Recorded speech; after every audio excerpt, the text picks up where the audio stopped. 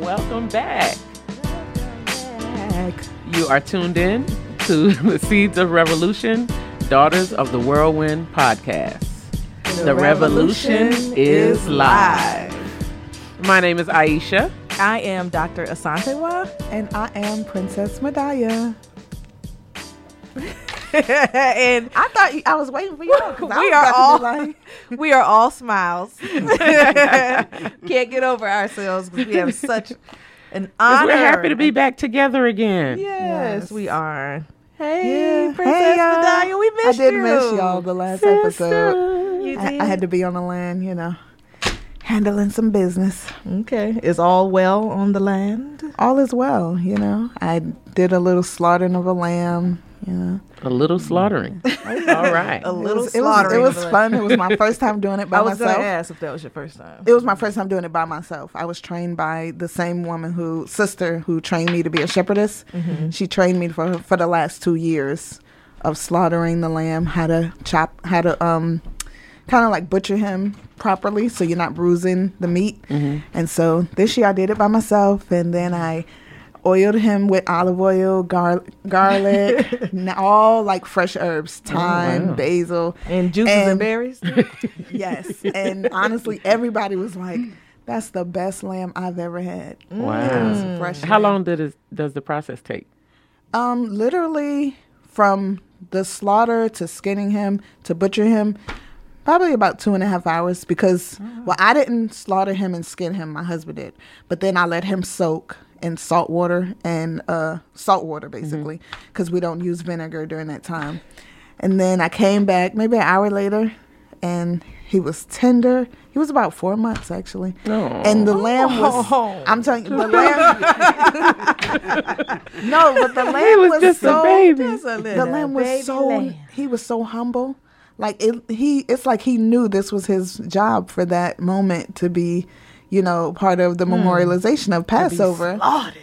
Yeah, but and marinated it. Silence of the lamb. Have you? Well, y'all have been there when. Okay, so tell us. He didn't cry. Tell us He didn't try to run. Spiritual significance of this. Okay, so me practicing and knowing myself and accepting myself as a Hebrew Israelite. Once a year, we do the memorialization of Passover, which is commanded for us to do in the Old Testament by the Most High. Mm-hmm. So the day of Passover, the day when Passover comes in, that morning, you get your lamb. First, you set your lamb apart for 10 days from the other lambs. Mm. And then after about maybe 3 days, you don't necessarily feed him too much. You let him graze a little bit and a lot of water so that when you slaughter him, they're not full of, or can vomit up or anything. Mm-hmm. And so that morning, you wake up early. We got up about 7. Got the lamb. We talked to him. Like I'm a shepherdess. So, and then one of the brothers who was there, Roach, he's a chief. He was holding him, and the lamb was really nice and kissed him and everything. Like he was really. It was like the lamb was just willingly there. And you're still right. Well, I don't get attached to. I don't get attached to them. Okay, like let's kiss on him, talk to him, sing. But no, I just talked to him and told him everything was good, and said a couple. Then we prayed, and then he slaughtered him. And most animals know. But it was like he just was ready. Most animals will try to bolt or something or start the whining, and he didn't do any of it. Mm-hmm. And and he was just. Y'all played Biggie's Ready to Die? No, we didn't do that. No. We didn't bring no Biggie up in there. No hip hop. It was a very his mind was right spiritual somehow. moment. So basically, Passover is when the Israelites were told were allowed to leave from Egypt when Pharaoh was their master. And when the Creator allowed the Red Sea to be parted, they crossed over, and that was part of the Passover. He told them to leave in haste, but everybody had to have a lamb and unleavened bread. And so, when you left in haste, your bread didn't rise, so you left and you took what you had. So now we memorialize it by doing the sacrifice or the slaughtering, not truly a sacrifice because we're not in the land, but we slaughter the lamb, and then we do unleavened bread, and we do a bitter herb to recognize the bitterness of that time. Okay. And then the lamb represents, because during that time a lamb was slaughtered and blood was put on the Israelites' doors, and that the angel of death knew not to go to any of those doors. The Passover, Passover us, is where that song came from. And then the unleavened bread, of course, I already explained. So we do that. And then you have to eat the entire lamb that evening, like throughout that night, like by morning. And then by morning, everything is burned of that lamb. So it's a community feast. Yeah. I thought you ate the whole thing. Oh, no, I didn't eat that whole lamb. Okay. It's a lot of lamb. And you buy a lamb appropriately. You know, so we had a small one because we knew it's not going to be a bunch of us. Because it has to be up to a year. Right. So it was 4 months and it wasn't that big. Okay. Yeah. And a male without blemishes. So almost a perfect. Yeah. Interesting. Yeah. Well, thank you for that. Yes, thank you. You're welcome. I appreciate it, but I feel bad. Right. The silence of the lamb. It was good. I'll do one for y'all because my lamb is my sheep is pregnant. So Okay. Well, no, I don't want to. I don't want to see the slaughter. you don't have to see it. I don't want to to see it. The lamb. Well, you know I love lamb. I love lamb. Well, I'm plant based, so I'll eat that. I'll eat that. Yeah, I'll take your word for it, though. I'll take your word for it that it's nice and yummy. Yeah, it was nice and it was tasty. It was grilled, so it was tasty. It was nice. And my husband, you know, he's strict vegan, and he only does a taste of the lamb because we're commanded to do it. He said, "Now this is the best lamb I ever had." I said, "Oh, you want more?" He was like, "I'm tempted, but I'm not gonna do it." Well, they say as long as the animal is vegan, it's okay. Oh yeah, that's what they say. Of course he was vegan. Our brother says that all the time. I was gonna say our older brother, but your younger brother. Yes. He jokes about that all the time. Yes. He's like, no, the fish was vegan. You Right. Fish was vegan, so it's okay. That sounds like something actually Baba Ahmed used to say. Yeah, sure. I've spoken to the creator. He told me that the Sabbath was going to be on Wednesday, so you can come to the party Saturday. Right. I'll be like, it don't work like that, Baba. It don't work like that. Crazy. I wish. So, we are in the month of May. Yes. And it is Mother's Day month.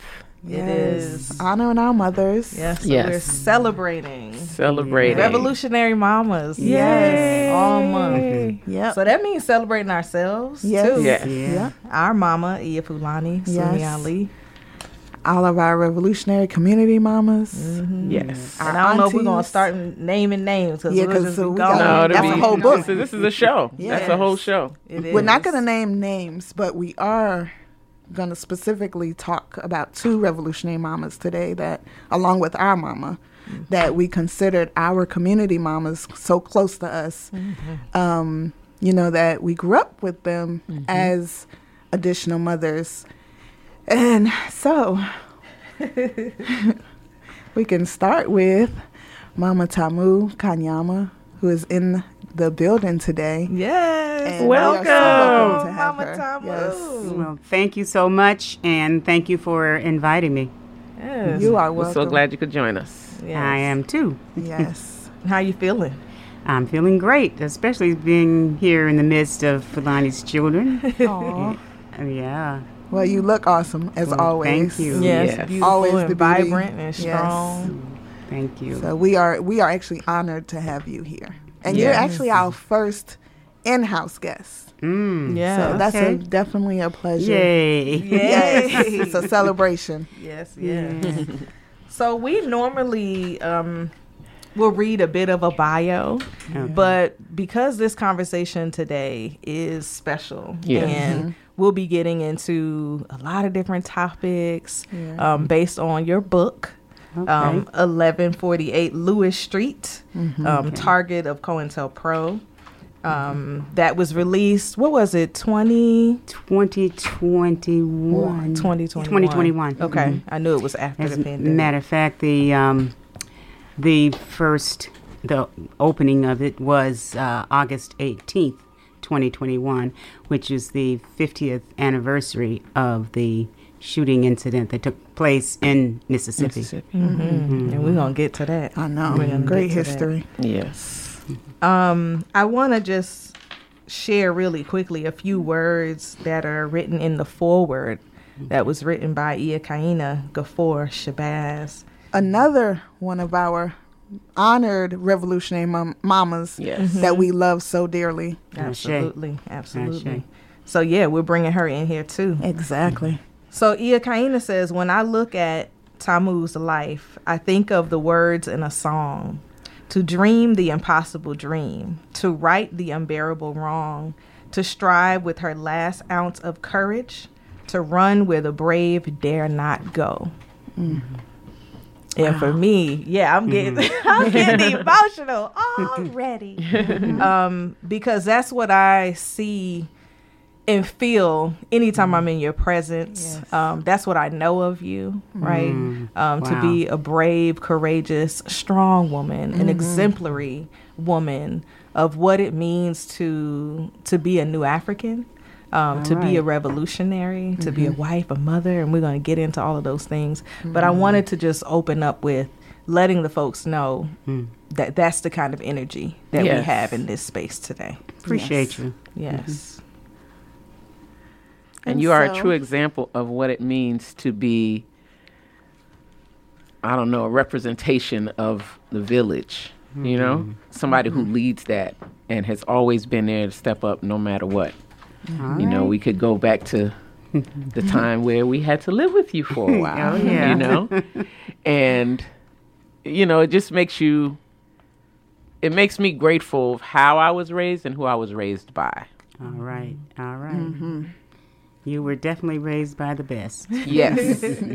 Facts. Yes. And so, as Asantua said as well, we're going to read a few things out of your book. Okay. And I'm going to read just a few of your dedications. Okay. Starting with, 'tis the ancestors' breath, when the fire's voice is heard. 'Tis the ancestors' breath in the voice of the waters.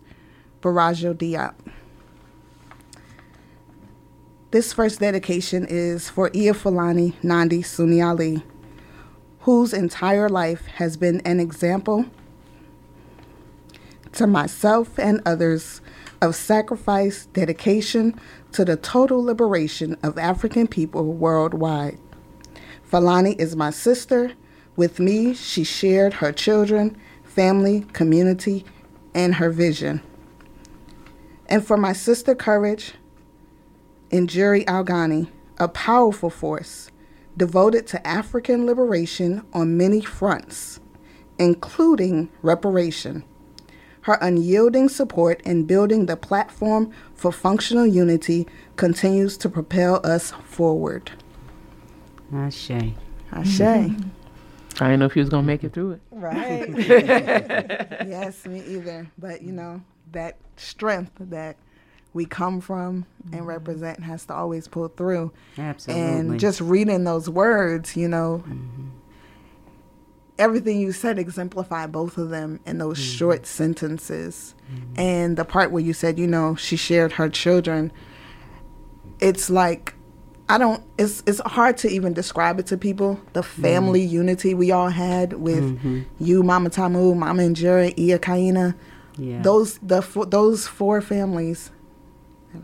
Let me see. One, It's four. Yeah, those four families, you know, we have a bond that's so unbreakable. Right. And, you know, even though we lost both of them in the physical, gaining their angel presence is so much stronger in so many ways. Yes. But to still have you and Iya Kaina here present with us, you know, allows us to still have that motherly figure here physically. That physical connection. And it's just an honor, and it's beautiful that they made those connections. Absolutely. You know, while they were here, and y'all made those connections, and y'all made it purposefully.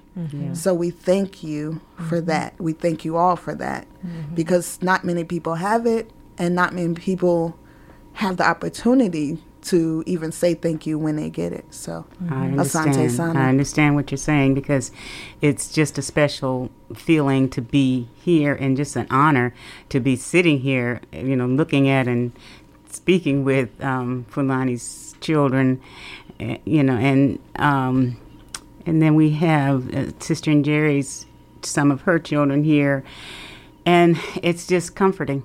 very comforting. Yeah. And some people don't understand that either. Yeah. Yeah. Yeah. So I think that relates to one of the questions that I have around your beginnings. So you mentioned August 18th, which we can definitely talk about. You talked about the RNA shooting that happened on August 18th. So can you tell folks, like, what is the RNA, like in your words? And I read in your book, you said that when you became involved with the RNA, you no longer had to look for yourself. Exactly. Which is so powerful. Exactly. So could you talk about that? Yeah. I was always doing things and involving myself with what I thought was things that would uplift our people. We fought in different, community events and all that, and I thought I had it going on. But until I was introduced to RNA, the Republic of New Africa, it was just unbelievable because they were talking about things that had never crossed my mind, never, I just had not been exposed to those things, unlike Fulani. She was born into it, but I was not. I came from a different background, but a background of standing up for yourself, a background of just not taking no crap, and and trying to do things, as I said, that to honor our ancestors and things to just to appreciate who I was. That's the kind of thing that I was taught, but I didn't know anything about reparations. I didn't know anything about just independence, and all that. It just never, it was, again, I was just never exposed to it. And when I was exposed to it, it just blew my mind to smithereens. It was just like a whole new world opened up to me.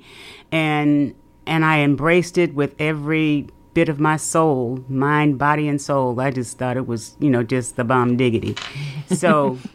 yeah, that was my first indoctrination to RNA, and that was Hikima, who later became my husband, introduced me to it, and so I've been forever grateful for that. Because once I got into that, then it opened up another world for me to study. And I just began to study and, just finding all these terrific books and things that I had never even looked at. So... it became my life, and it's still my life, to the liberation of our people. Right. That's beautiful. Yes. So on page 1 of your book, it's entitled I-We. As you read this book, you will notice the use of the uppercase letter W in the word we and the lowercase letter I when referring to myself. Okay. The ideology of the Republic of New Africa emphasized the concept that the group is more important than the individual. We use the lowercase I when referring to ourselves and the uppercase W when referring to the group, family, community, nation, to illustrate that point. I wanted to bring that up because so many people and so many times you hear I. Right. It's not about the community anymore. It's not about the village.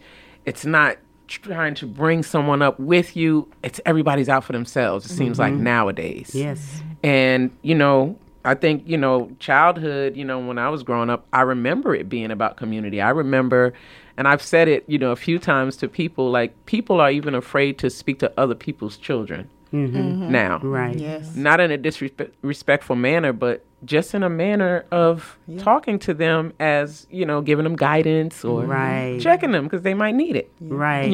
And that's scary to me because it just feels like, so what are we doing? We're just going to allow people. So what do you think about that? I know, as an educator and your years of molding children and, helping to educate these young minds, how do you feel about that?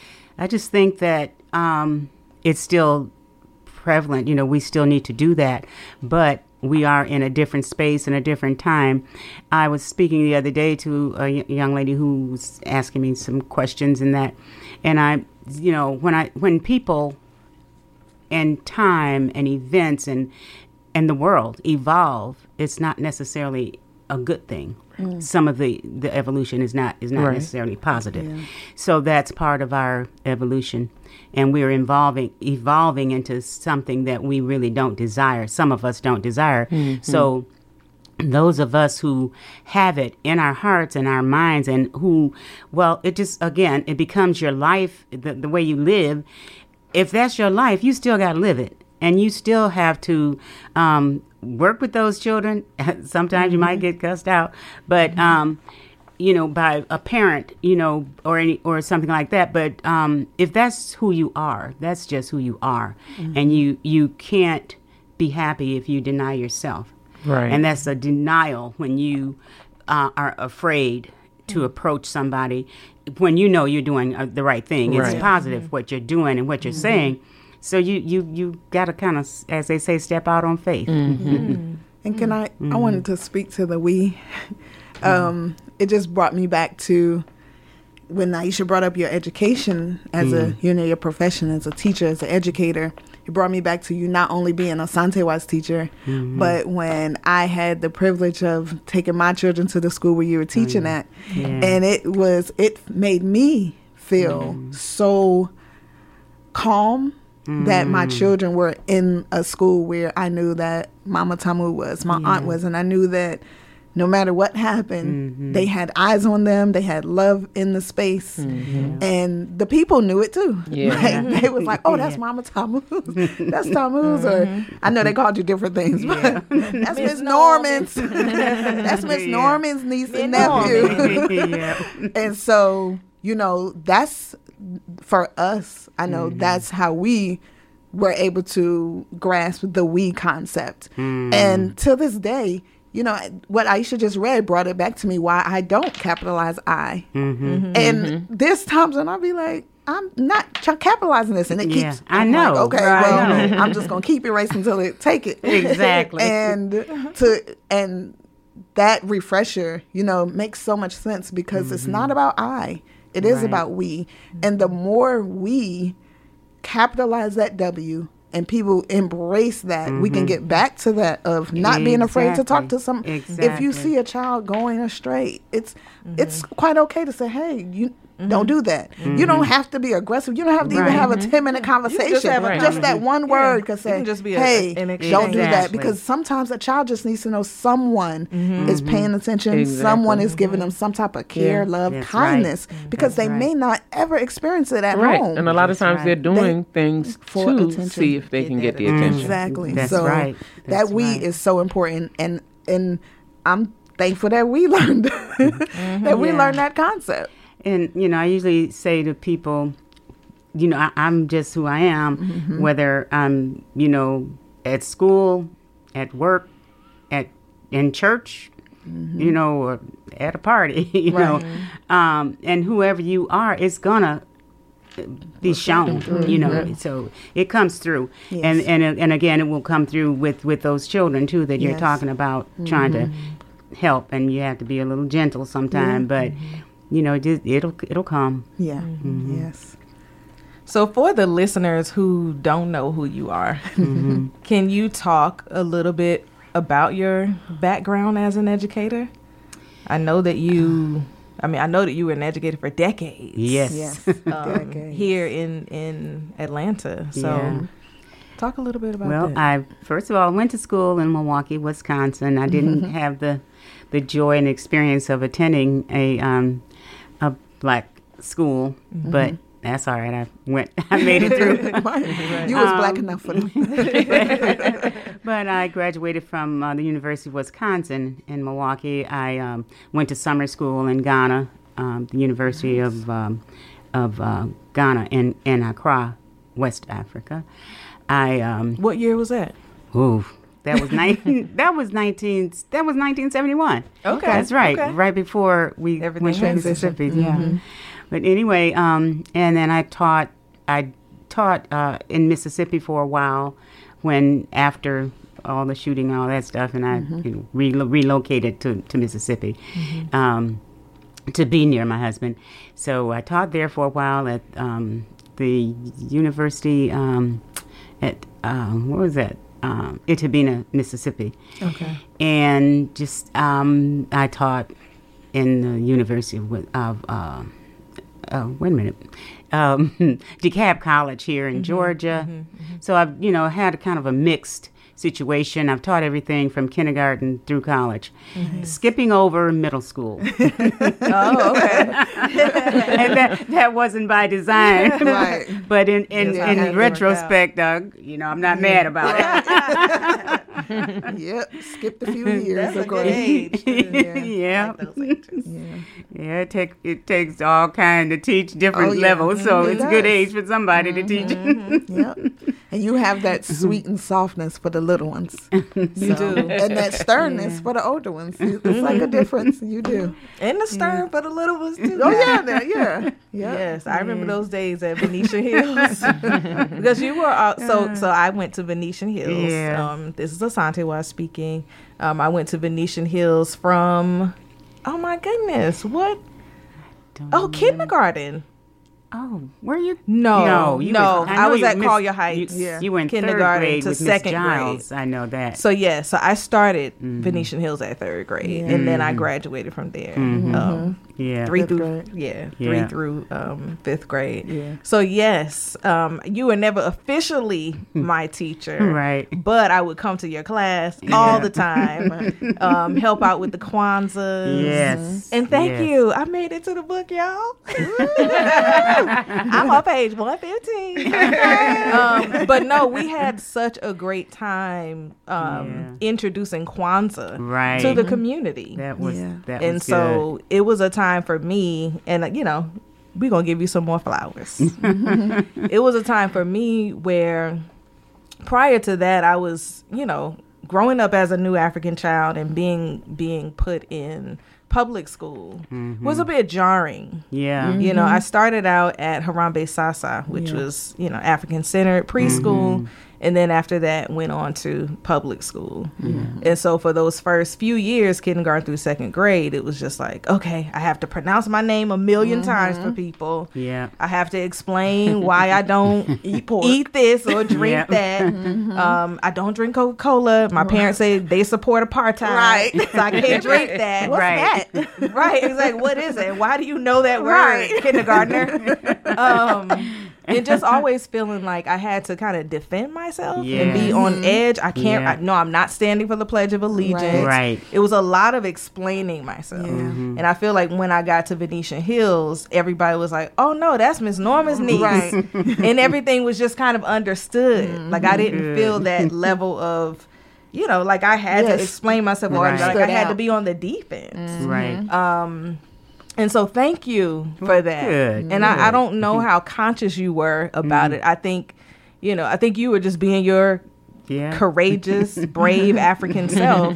But in doing that, you created a safe space for me. And I'm sure so many other I'm so glad. students there. And I'm sure other teachers as well. So thank you for that. And Great. thank you for calling on me to step up and to show who I was to everybody. Because that was a confidence builder for me as well as a young girl. Good. So I remember some of the teachers being just at awe that you could pronounce the word. They would say, that little girl know how to say them words.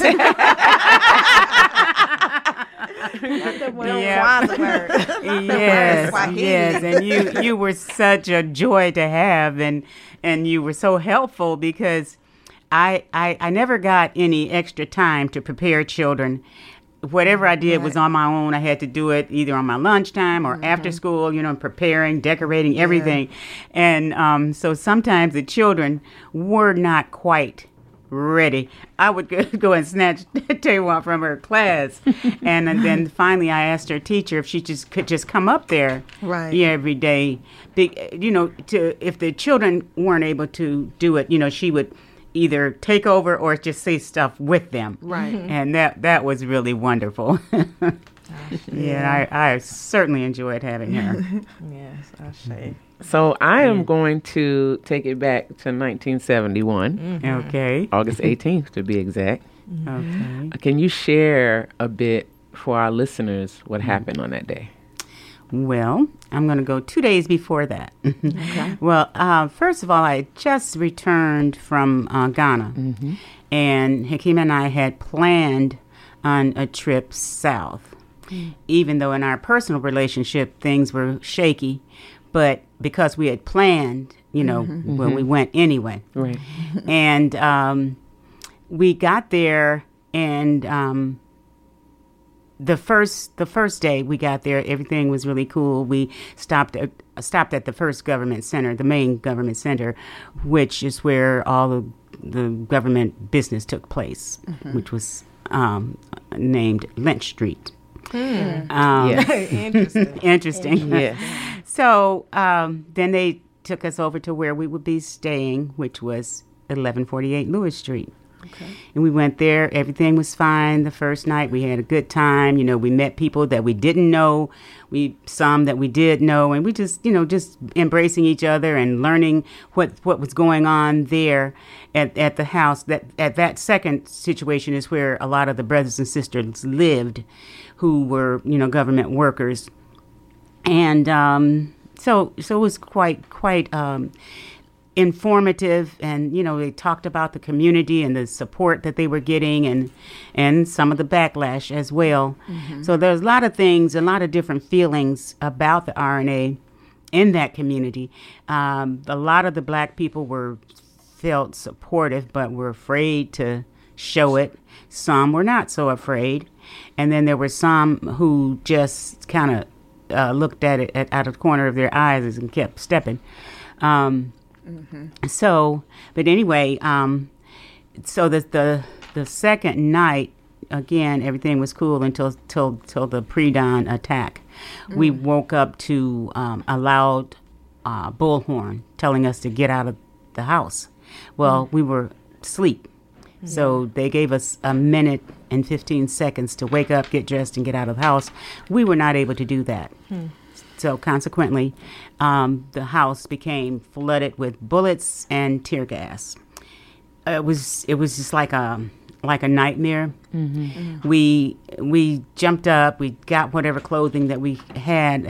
Since I had a little spring coat, I just grabbed that and put it on because I didn't have time to do anything else. Most of the brothers were without shirts. They were just able to slip on their pants. None of us had shoes, but we were able to get those things. And then as after the bullets and tear gas came, well, we did believe in self-defense, first law of nature, self-preservation. So there was a battle that ensued.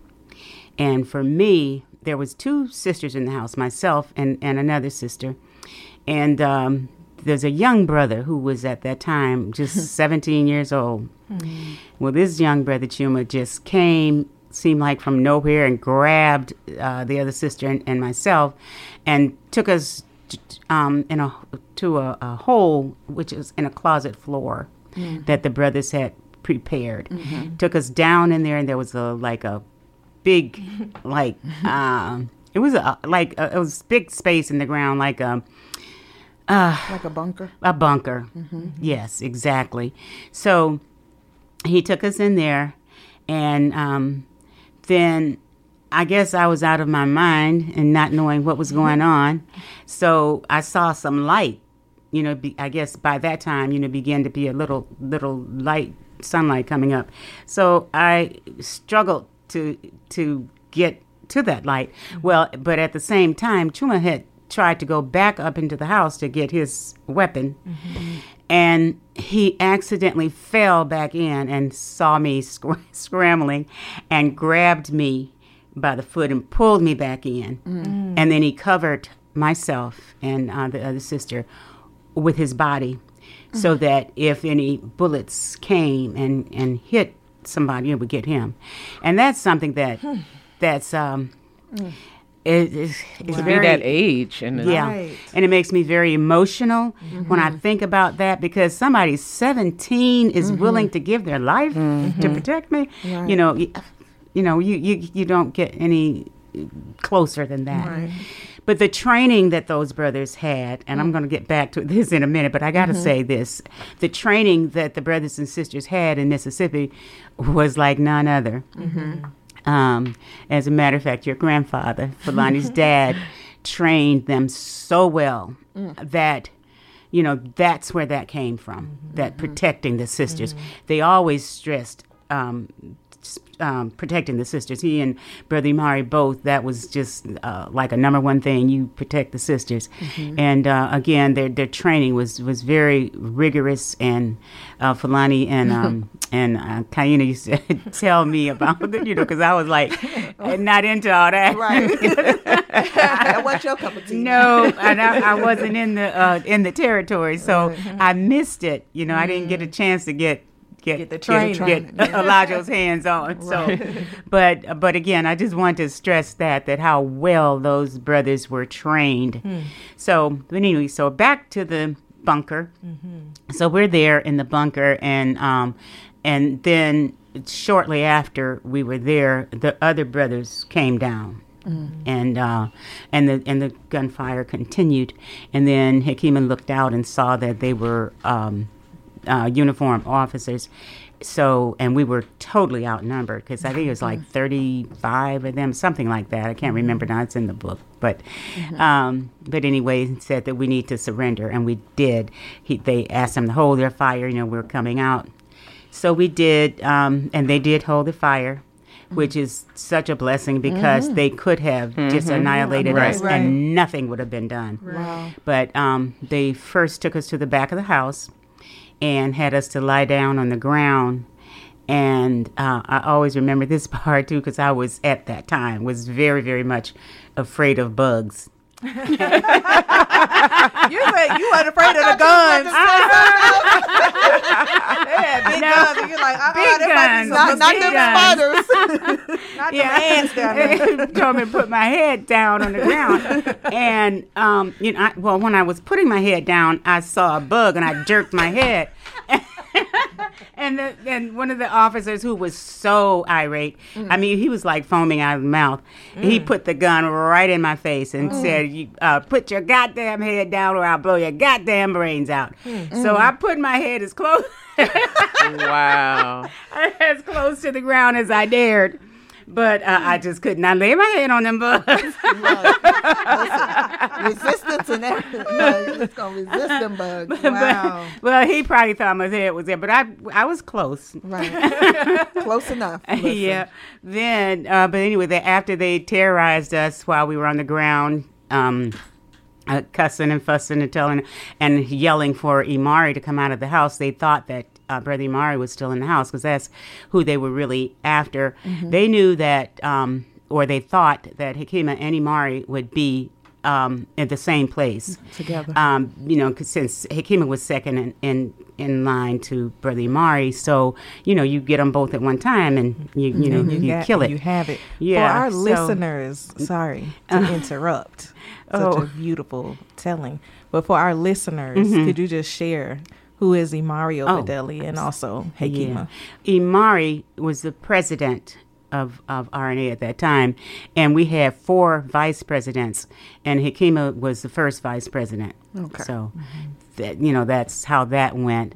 And but anyway, so they kept yelling for Imari to come out of the house, and they continued to shoot into the house, continued to shoot tear gas canisters in there. So the house was just smoking. And anyway, then when they got finished terrorizing us on the ground, and then they had us to get up and marched us to the front of the house and had us to sit on the curb, and they took these handcuffs, the plastic ones that you can make really tight, and they had them so tight that it was like, you didn't have feeling in your hand anymore, and behind our backs, and then they were hitting the brothers with the guns, the butt of the guns upside the head, asking them questions, and they were answering the questions mostly, but sometimes they gave answers that were not desirable. But anyway, that went on for quite a while, and then finally the police van came, and then they put us in there and tear gassed us while we were in there. And incidentally, what they had outside, first of all, I said that about 35 of them, and there was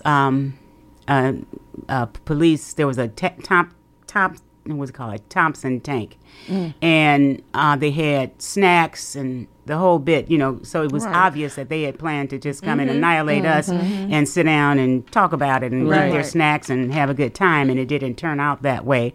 3 of their officers were wounded. 1 was fatal.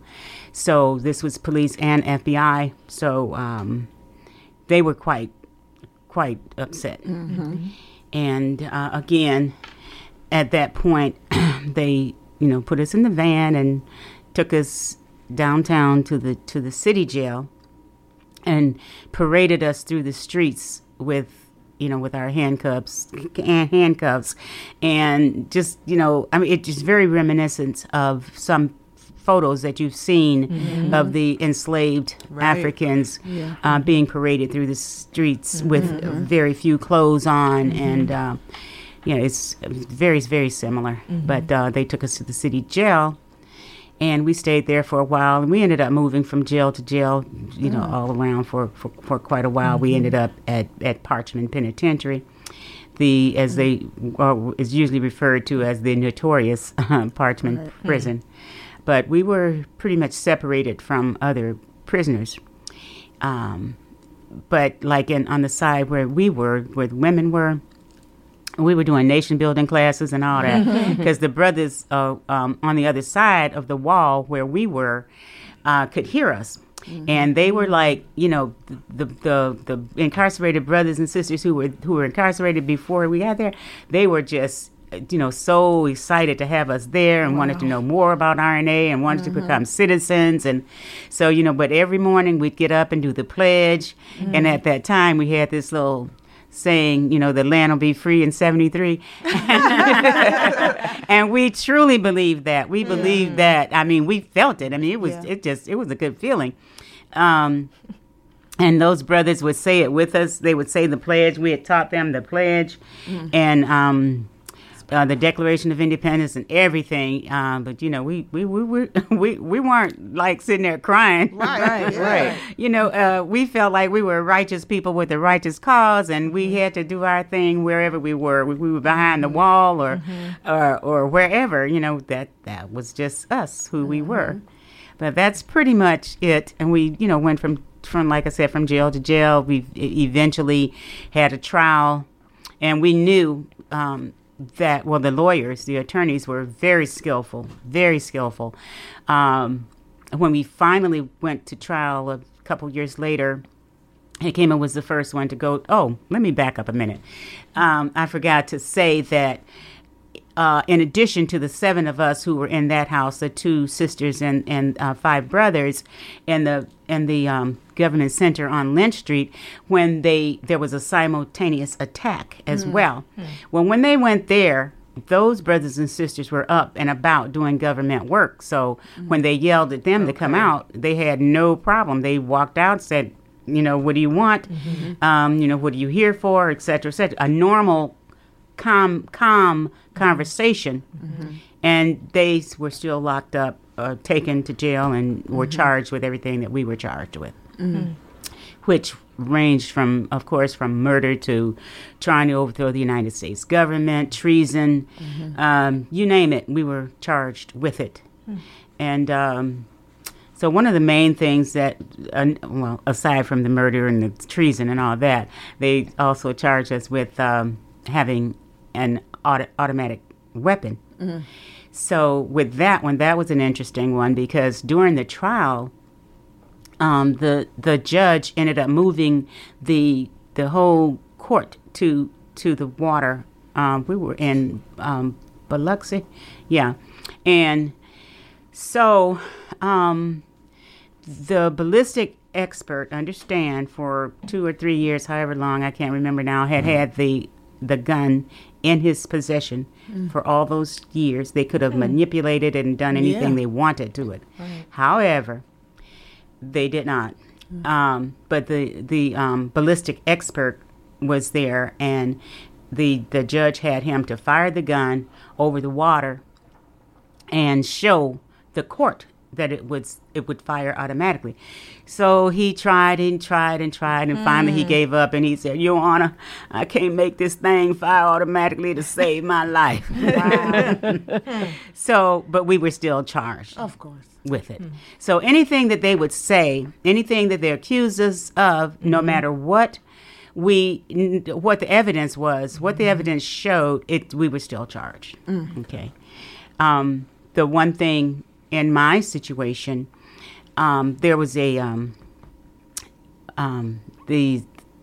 informer. Mm-hmm. There was an informer who had joined RNA, and y'all have to tell me when my time is short. No. But there was an informer in Milwaukee who joined where Hakeem and I lived, and then a lot of the brothers suspected him as being an informer, and inexperienced me, I'm like, Hakeem, make him leave that brother alone. He's not an informer. He's just stupid.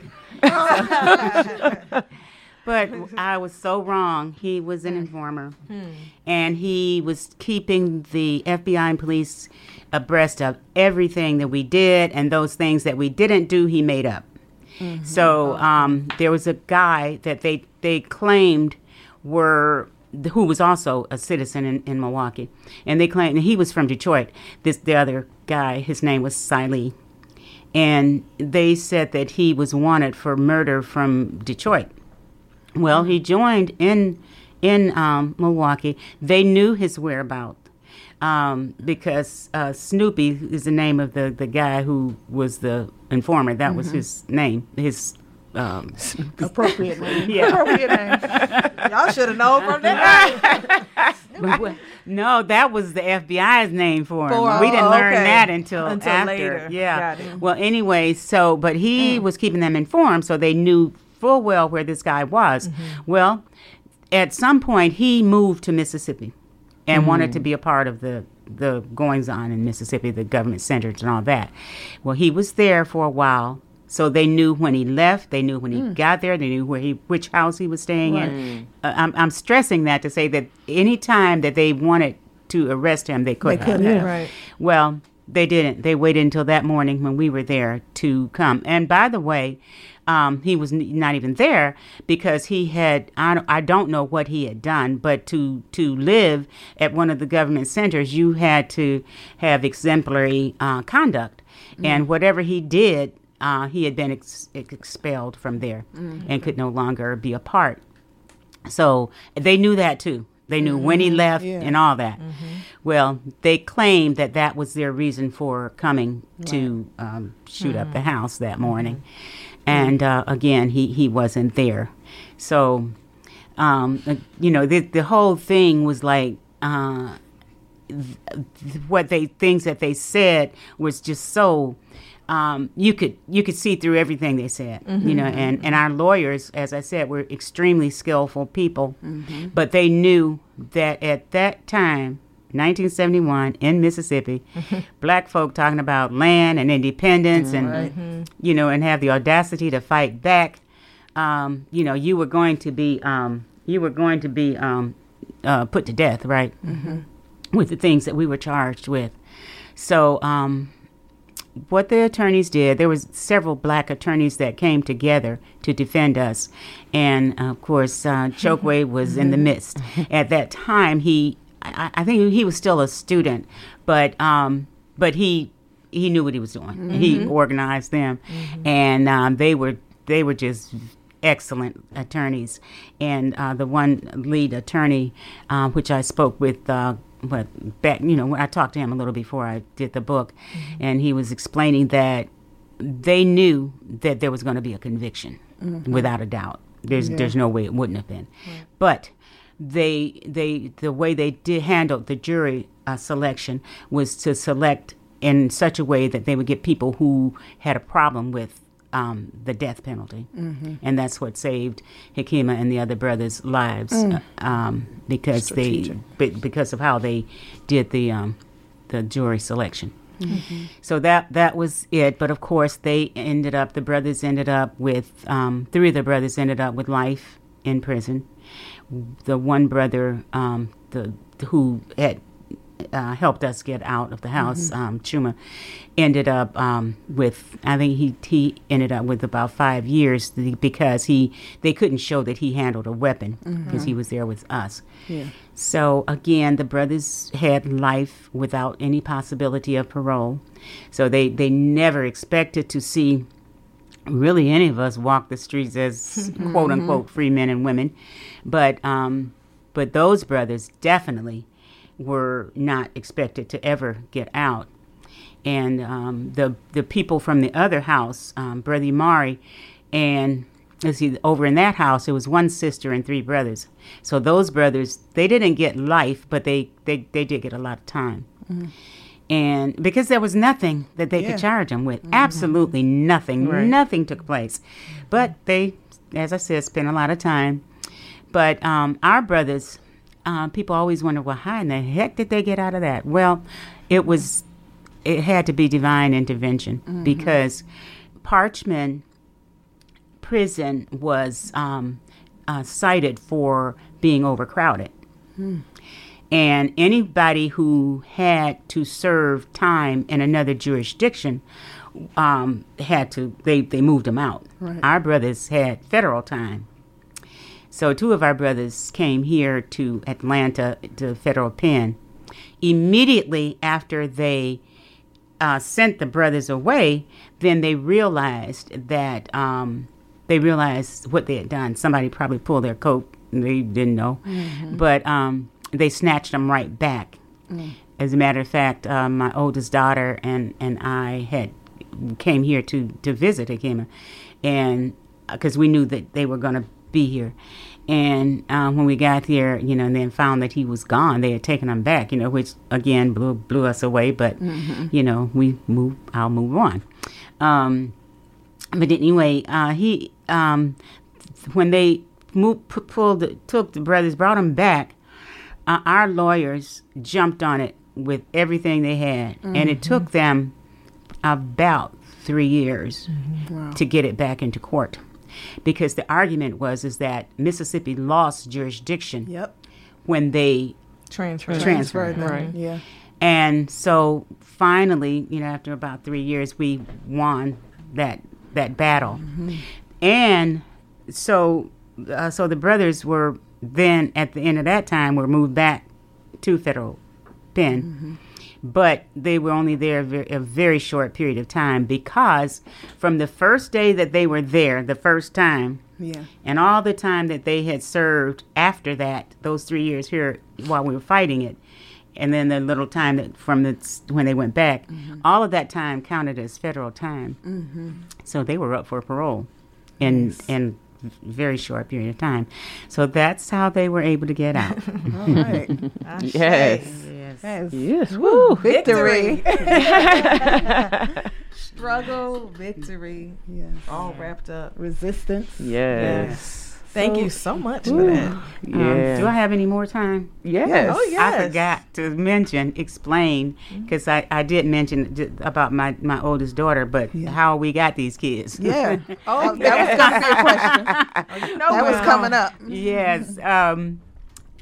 The one thing about Parchman, as notorious and horrible as it is, they have the one thing that is they have some humane things about them, but it's not about trying to be humane. It's just that old slave mentality, slave master mentality. Keep the slave happy, and he'll be less active to fight and run away. Right. However, it worked for us. They have conjugal visits. Yes. So you could come in and you have your private time with your husband, and then aside from that, they also had, for the brothers who reached trustee status, and all of our brothers reached trustee status, and that meant that they could apply for a 3-day visit. And a 3-day visit was where you actually I would go there, and we would actually live in a house together for 3 whole days and nights. Oh, wow. Nice. So that was really so a blessing. Such a blessing to our family and our bonding, and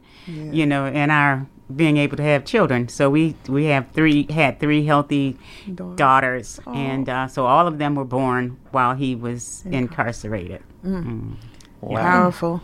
Yeah, but I didn't want to leave that part out. No, it's important. They It's tried important. to bury us. They didn't know And we were seeds. let me just say to everyone listening, and we will, post. But to everyone listening, the title of the book is 1148 Lewis Street, Target of COINTELPRO, A Long Journey. A long journey. Yes. But this is a must read. Yes. So where can people purchase this book?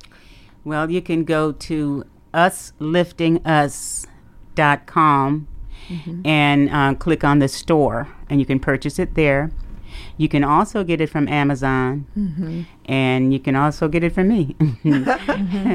Well, I did want to ask a question too about it's everything in this book is just so inspiring, and just the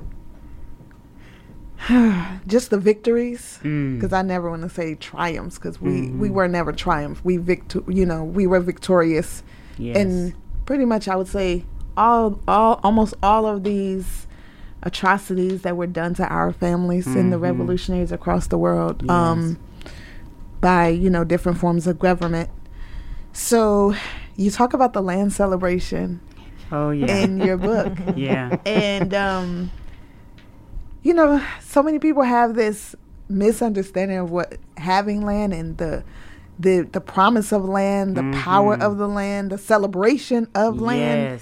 And so could you kind of just talk about the land celebration? I know it was like a national event for the Republic of New Africa. I wasn't even 4 yet, but I was there. Amongst, there were all type of things that I heard happening. And there was weddings, family reunions, children being present, training, going on, and education. It's okay. And so I just, if you can talk about land celebration. That was a very joyous occasion. First of all, let me just say that, of course, the Republic of New Africa believe in land. Yes. We believe that all the land in America that we have worked on, fought to stay on, and died saving it, is land that should belong to us as a people. However, we only claim the 5 states in the South. But before in those 5 states, Georgia, Mississippi, Alabama, South Carolina, and Louisiana. Okay. But anyway, but before that could happen, we knew that was going to take some time. Okay. So, but we believed that we needed to at least own a piece of land to be able to set up the government center on and just begin to live as a nation. So we were in the process of purchasing land in Mississippi. There was a brother who owned a lot of land and was willing at one point to sell it to us. So we began the process of trying to purchase that land. So once we did that was in motion. It called for a great celebration, because this was our land celebration, and that was in March of 1971. So we people from all over, we had citizens coming from all different states, and we kind of met at a general location, and it was just a caravan all the way to the land, which was just a tremendous experience. And at one point, the police blocked our caravan, and Chokwe Lumumba was in one of the front cars. He got out. I don't know what he said. I never knew what he said. Right. All I know is that they dispersed, and the caravan moved on. And we got to the land. There was a note on the land signed by the KKK saying, "It won't be no celebration here today, niggas." Land, 6 feet under. So anyway, but that did not deter us. We got out. Right. We were happy. We were just having a good time. We, just just enjoying ourselves and put the flag up, posted our flag on the ground. So as I always say, thus El Malik had arrived. Yes. El Malik was the name of the capital, our capital, and we were calling that our capital. Wow. So anyway, but we took care of government business. There were a lot of things that going on, and as Asante was saying, children were there, and there was even a wedding there. Whose wedding was it?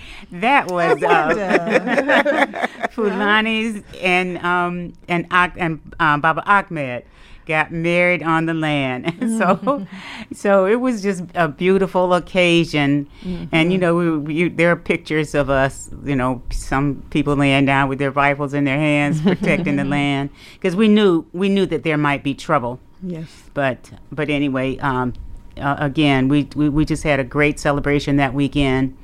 And as at the end of the weekend, we all went back to where we were from. And shortly after that, we got word that the brother had reneged on the land. So I'm not sure. None of us really knew what happened. But you can imagine that he was harassed. And that the way they carried on in Mississippi, with all the killings and things that people already knew about, and this was an older gentleman, and knowing the history of Mississippi, and our parents and everybody was scared for us, So, anybody who was older knew the history of Mississippi, Right. And so you could kind of see that he would, be coward, reluctant, Yeah. So, but anyway, he reneged, and so the deal did not go through. Wow. Yeah. About how much land was it? I'm not sure. I think it was, I want to say 20 acres. Or Okay. I think. Good. Yeah. That sounds about right. Yeah, I think so. I've forgotten, but But a significant amount. It was. Yes. It was significant. It was Yes. Even for the work that the RNA was doing and proposing to do, establishing an independent black nation, even a few acres, Exactly. would have been a threat, to the government and powerful for our people. Definitely. Absolutely. And like I said, I wasn't quite 4 when my Right. parents were married on the land in 1971. But I remember running because it was just so much space. Like, that's what I remember most about Mississippi anytime we were there when I was younger. Yeah. Just always open space. Yeah. It seemed like it was always somewhere for me to run Yeah. to. So, yeah. Yeah. We're very, very, Yeah. Those were just memorable times. yes. Memorable. Yes. I mean, I love hearing about you it. couldn't. You just you can't replace the feelings that you had, with those different events. But that particular one was so major, so major. Yes. Yeah. Yes. So I would like to also mention, how one of your daughters has honored you, in starting a school.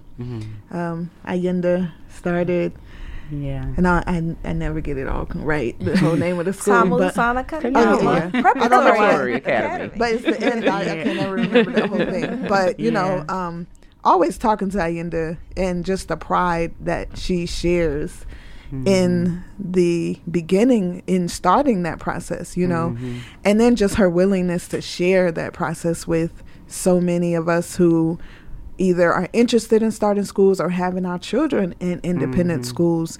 That shows also to the diligence, the just love and respect and honor that she has for the struggle, commitment, sacrifice that you and Baba Hekima did, and just the fact that she's is continuously growing. Every time I talk to her, she's doing something different, doing something great. And one thing that I love that she does every year with the students at her school, she takes them to someone's land at least for a week or two, where they not only sleep out there in tents, but they cook, and then they do a project that helps to benefit that land or that community that they visit. So they don't come empty-handed, and then they don't leave without doing something for the people. And that goes back to how you all raised all of us to be able to do that and to have the joy in doing it, so that's such a beautiful honor that she's able to do it, especially while you're here living, and for you to be able to experience it and go there, and the students actually hear directly from you, who who the school is named after. So I just wanted to ask you, how does that make you feel? Very, very good.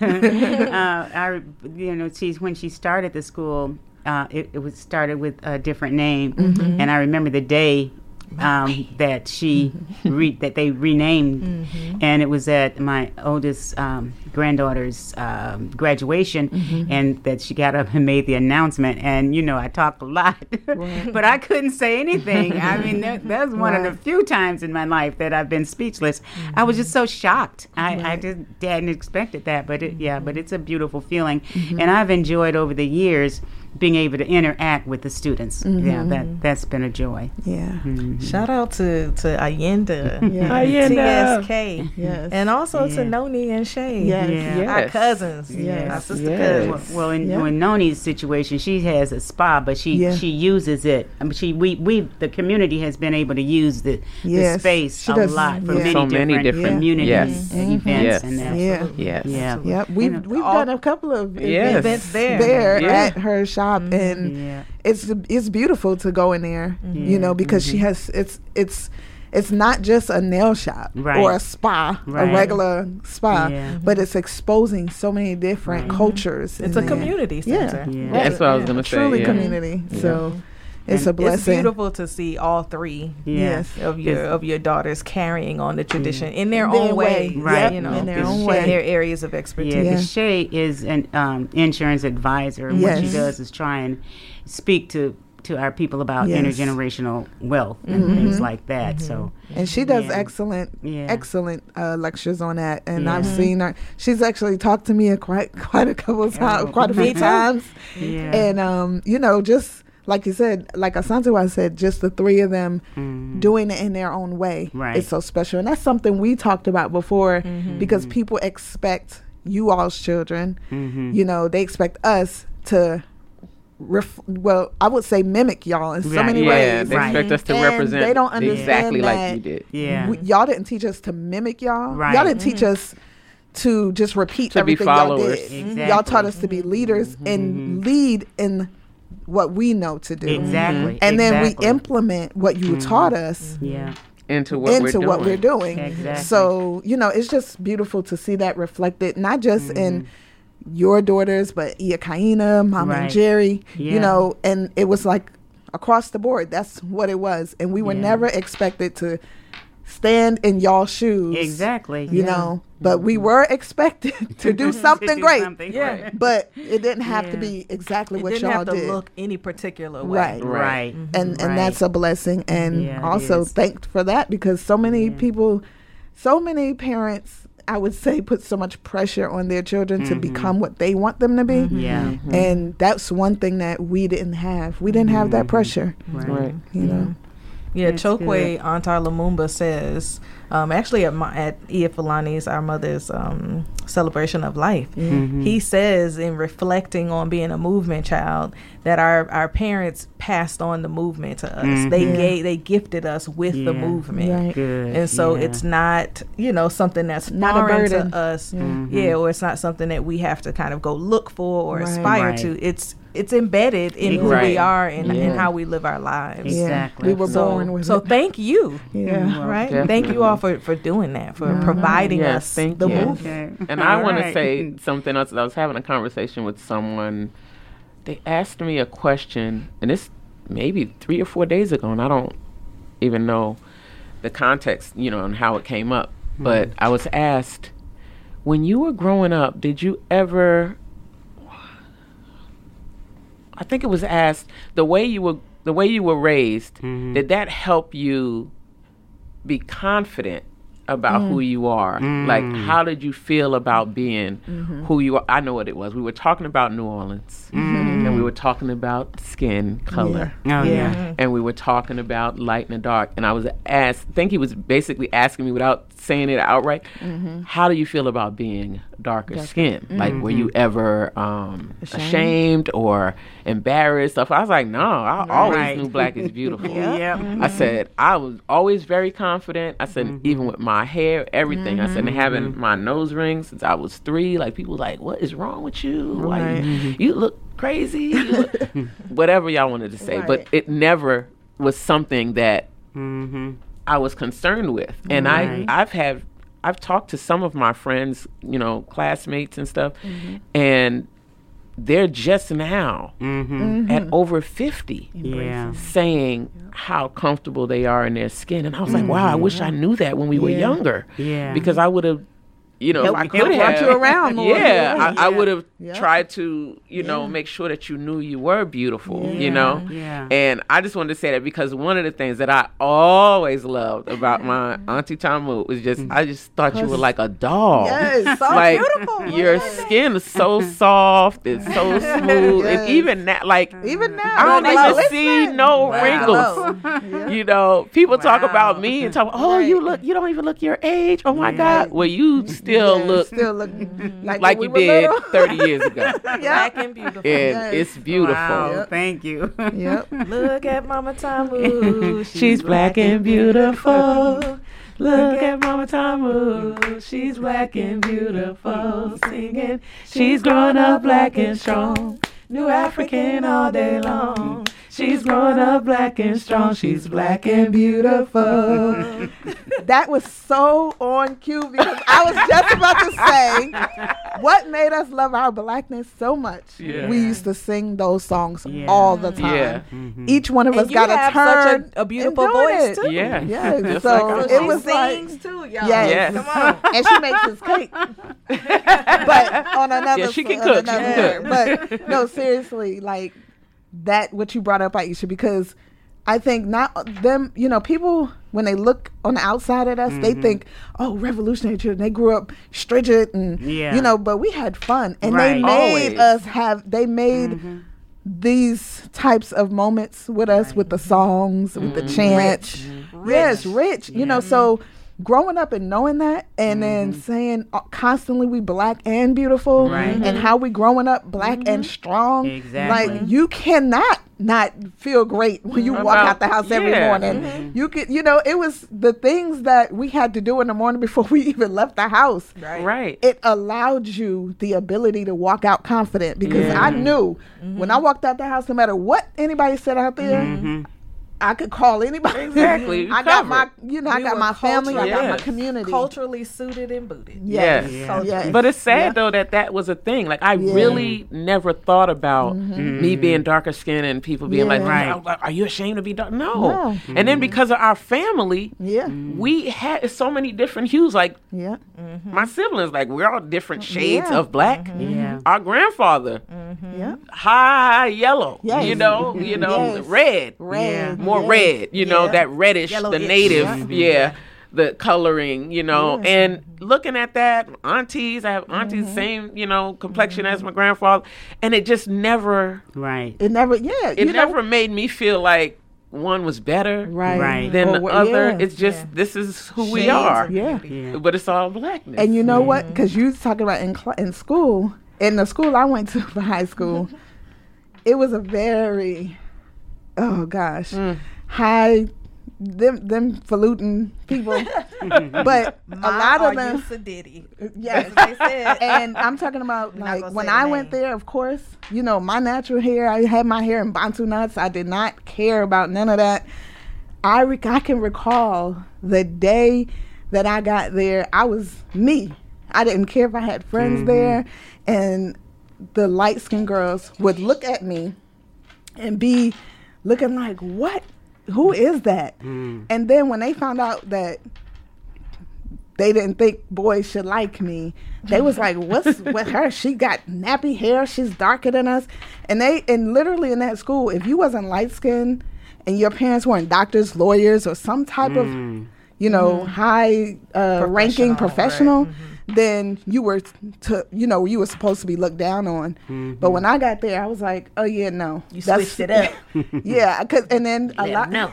Yeah, I was like, no, that's not how this goes. I'm confident in who I am, Right. and I'm not going to change because I don't have long, straight hair or my skin isn't pale or light skin, or however you want to, Not pale. describe it. Or because I wasn't the typical, We got you. So All right. Y'all see my sister is very, very. I just like to keep it real. Okay, y'all. Yeah. But the song you guys were singing, Yes. I used to start my class every day with that Nice. song. Yes. That's beautiful. Powerful. Mm-hmm. Yeah, and if See, we were that talking carries about these on. high school stories, so Yeah. I went to high school in New Orleans. Started there in 6th grade and through my first year of college at Xavier. And I, speaking about the color issue, I never had any, and I had friends that were all different shades of black. Yeah. But I tried out to be a cheerleader at McDonough 35 High School in New Orleans. And I love my high school, still the best high school in the land. But a couple of my friends tried to talk me out of it, and they were like, are you sure you want to do that? And I was like, yeah, I don't understand. I was a gymnast. I was on a dance team, and they were all run by the same person, and the cheerleaders as well. So I'm like, yeah, this is easy. This is a no-brainer. Tried out for the squad. I didn't make it. Wow. And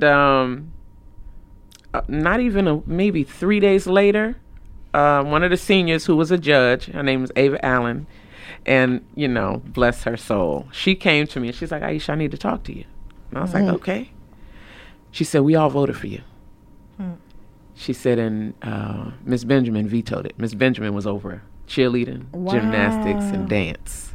Wow. And she was also high yellow. Had a dance school outside of, the high school that she ran. And my feelings were just, I couldn't believe it. And so I went home and I told my mother. Oh boy. Woo, she came to that school. And Dr. Gotro, God rest his soul, he was the assistant principal, and Cynthia Calise was the principal.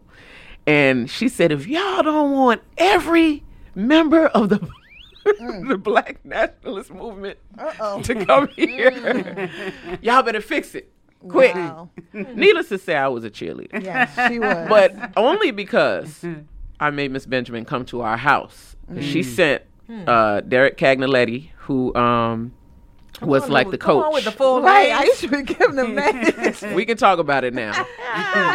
Derek Cagnaletti to my house to, I need you, we want you to be on the squad. I said, Derek, you can't come here and ask me that. I said, she has to come. Right. I said, as much as I want to do it, I said, she has to be the one to come. She came. That's right. So, yes, I forgive you, Miss Benjamin. God rest your soul. Wow. Wow. About a good 40 years later. And all is right. Right. In the world now. Yeah. Ashe. All right. Yeah. But to reiterate what Aisha said earlier, Mama Tamu, you've had a journey. Yes. Yes. You've had a journey in this book. I'm sure it doesn't encapsulate it all, but it encapsulates quite a lot. So, I want to echo that encouragement for our listeners to go and purchase the book and read about this rich history, this journey. Because there's so many more questions that we could ask you. This conversation. Yeah, we'll have to really do another episode just dedicated to you. Because you talk about being a mom, and you talk about, being a sister warrior, and having times where, you lost yourself a little bit. And so I think those messages and those lessons are important for all of us, not just women, but for anybody who reads, they can take so many lessons and nuggets away and apply it to their lives. So thank you for this offering.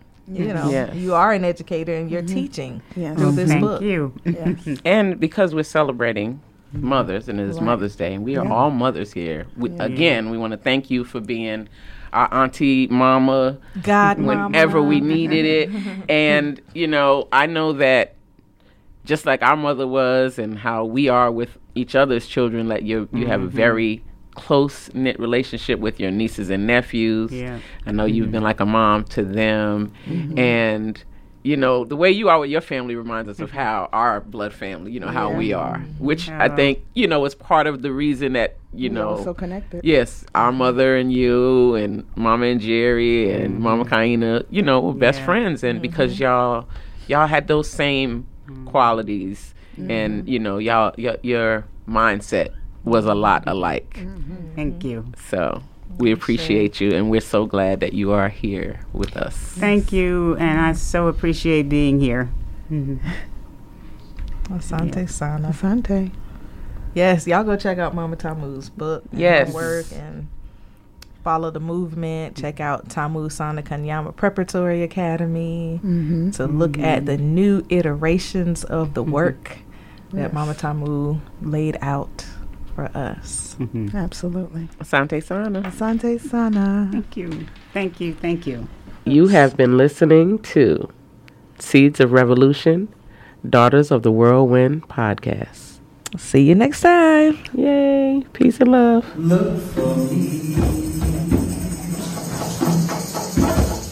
in the